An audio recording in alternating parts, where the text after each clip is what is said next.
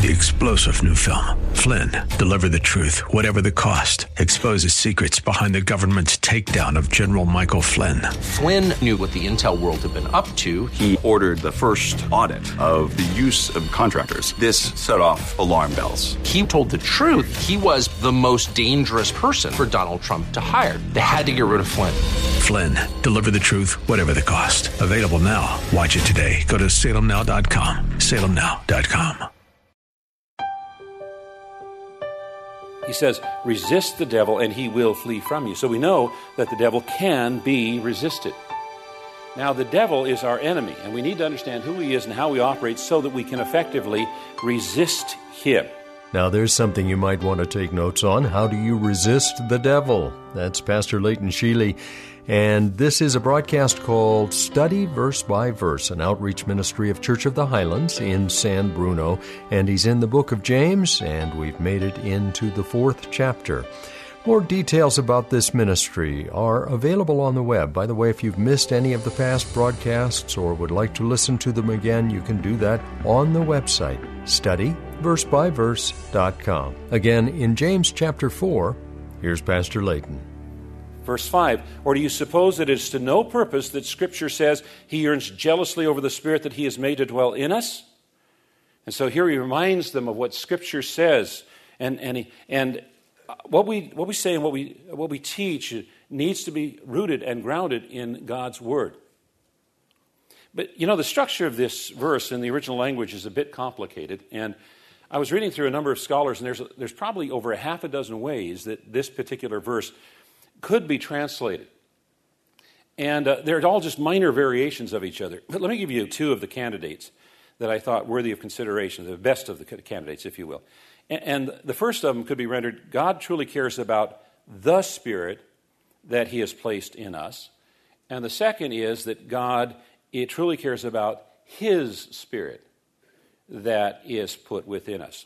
Now, in the first case, that God truly cares about the Spirit he has placed in us, it reminds us of what Genesis 1 reveals, that God formed mankind out of the dust of the earth and breathed into us the breath or spirit of life.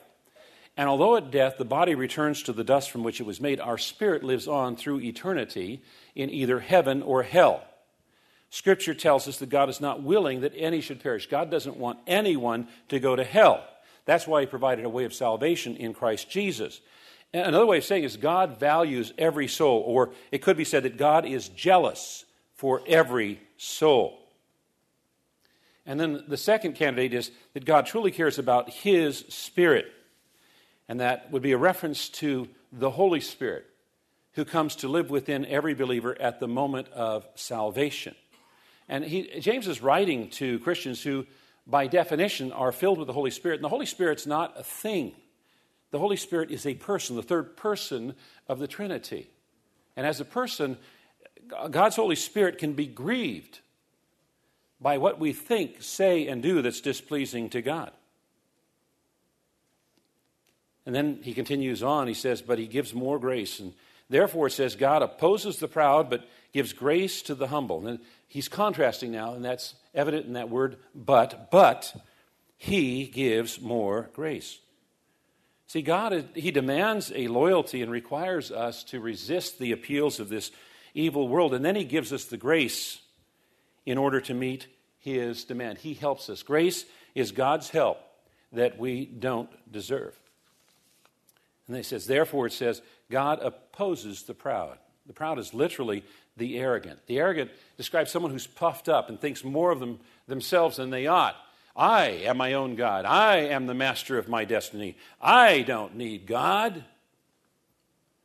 I don't need to acknowledge sin. I don't need to ask his forgiveness. It says God opposes the proud. He confounds the agenda, the plans, the schemes of the proud, but gives grace to the humble. Now, grace has a characteristic that a man cannot receive grace until they realize their need of it and come to God asking and pleading for help. God's grace here means to show kindness. You know, we enter into a relationship with God as servants, not equals. That our friendship with God grows out of our submission to Him and not the other way around. And submission means that all we are and all we have is available to God without reservation. The word here literally means, it's used to describe a soldier who is expected to carry out the orders of his commanding officer. Submission is living a life that expresses to God, it's not my will, but thine be done. He says, resist the devil and he will flee from you. So we know that the devil can be resisted. Now, the devil is our enemy, and we need to understand who he is and how he operates so that we can effectively resist him. The devil is the angel that led the revolution against God in heaven and was cast out with the fallen angels, we call them demons, and banished from heaven. And now his primary purpose is to separate men from God, because he knows that his destruction is coming and he wants to take as many of mankind as he can with him. And so we desperately need God's grace as we are locked in a mortal combat with a superior enemy. And we need God's help to recognize Satan's schemes to separate us from God rather than us drawing near to God, which is what we're going to look at in just a moment. And you know, the main tool that the devil has is his ability to warp our thinking, to deceive us. He's the master of deceit. And he seduces us with thoughts, just like he did to Eve in the garden. He might seduce us to respond with bitterness for the hardships of life. God, why did you make this life so hard for me? Or the seduction to persistently doubt. That from time to time, God manifests himself in our lives, so we know that God is with us, that God is helping us, and then a few days or weeks or months later, we're not so sure anymore. Even though God promised that he would never leave us nor forsake us. Or the seduction to blame God for that temptation. You know, God, you knew this was coming. It's your fault. You could have done something about this, you know. It's the woman you gave me, if you want to go way back. To blame God for temptation. Or the seduction that you can get good things from a source other than God. When the Bible says clearly every good and perfect gift comes down from the Father of light. Or the seduction that we can have a genuine faith that doesn't have to affect the way we live. These are all things that James has talked about earlier in his note. He says, draw near to God, and he will draw near to you. To draw near to God is to maintain a close relationship with God. And what he's saying is if we intentionally press into God, he will not pull away from us. He will not reject us. He will not forsake us. If we draw near to God, he will draw near to us. Now that brings up the question, how do we draw near to God? And the answer is found when we keep reading. Cleanse your hands, you sinners, and purify your hearts, you double-minded. Be wretched and mourn and weep. Let your laughter be turned to mourning and your joy to gloom. The psalmist wrote in chapter 24, who shall ascend the hill of the Lord? Who can go into the presence of God? And then he answered that with those who have clean hands and a pure heart. Those who have clean hands and a pure heart can come into the presence of God.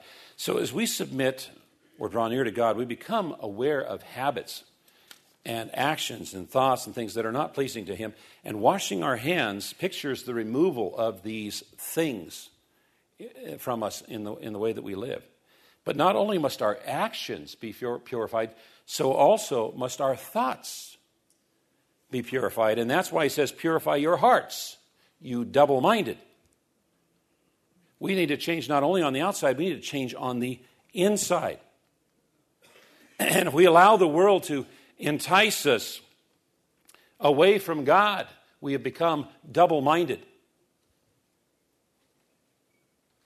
It's referring to someone who's trying to maintain a relationship with God and the world. So purity of heart implies single-minded. We need to be single-minded, serving the Lord only, not double-minded. And then he says, be wretched and mourn and weep. Let your laughter be turned to mourning and your joy to gloom. These terms, wretched, mourn, weep, capture the struggle of a soul that is endeavoring to draw near to God. It describes what we go through because submission to God brings people into an awareness of their sinful condition and shortcomings. And as God draws near to us, we gain a greater and greater sense of our unworthiness. Now, if we're feeling good about ourselves, that's not a good sign. If we're feeling good about, ourselves, that's not a good sign. The closer we get to God, the more aware of how much we need His grace and mercy we become. How sorrowful we are for the sin. A wretched person describes someone who feels miserable and sorrowful for their condition. Like that tax collector who stood far off. He couldn't even lift his eyes up to heaven. He beat his chest and he said, God, be merciful to me, a sinner. And then he says to mourn and weep, and that inner sense of wretchedness is expressed outwardly with mourning and weeping. Before we knew God, we laughed at God. We laughed at the notion of God. We laughed at the sin, the concepts of sin. But that scornful laughter needs to be changed into mourning. When we realize that God is real, that sin is real, then we mourn over our sins. And it's only after we mourn that we will enjoy the joy that God gives us through His grace. He then says, humble yourselves before the Lord, and He will exalt you. Remember back in verse 6, he said, God gives grace to the humble. Now he says, do something about it. That's one of the main emphasis in the book of James, isn't it? You give evidence of your faith by doing something about it.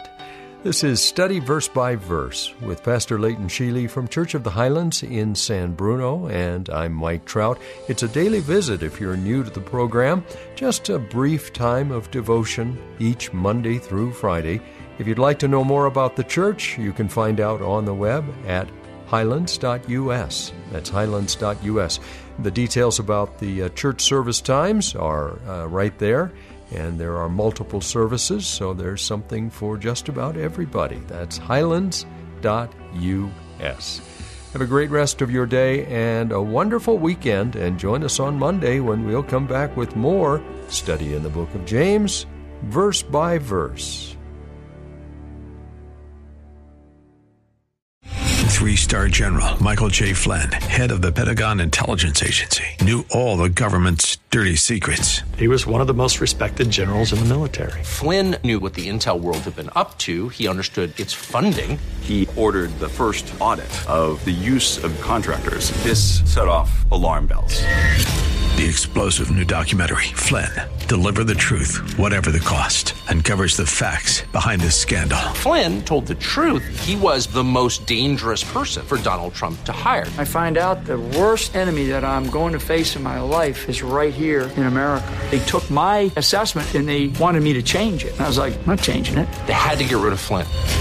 With in-depth interviews, archival footage, and never-before-seen personal records of the man behind the headlines. I just felt like I was drowning. Flynn, Deliver the Truth, Whatever the Cost. Available now. Watch it today. Go to salemnow.com. salemnow.com.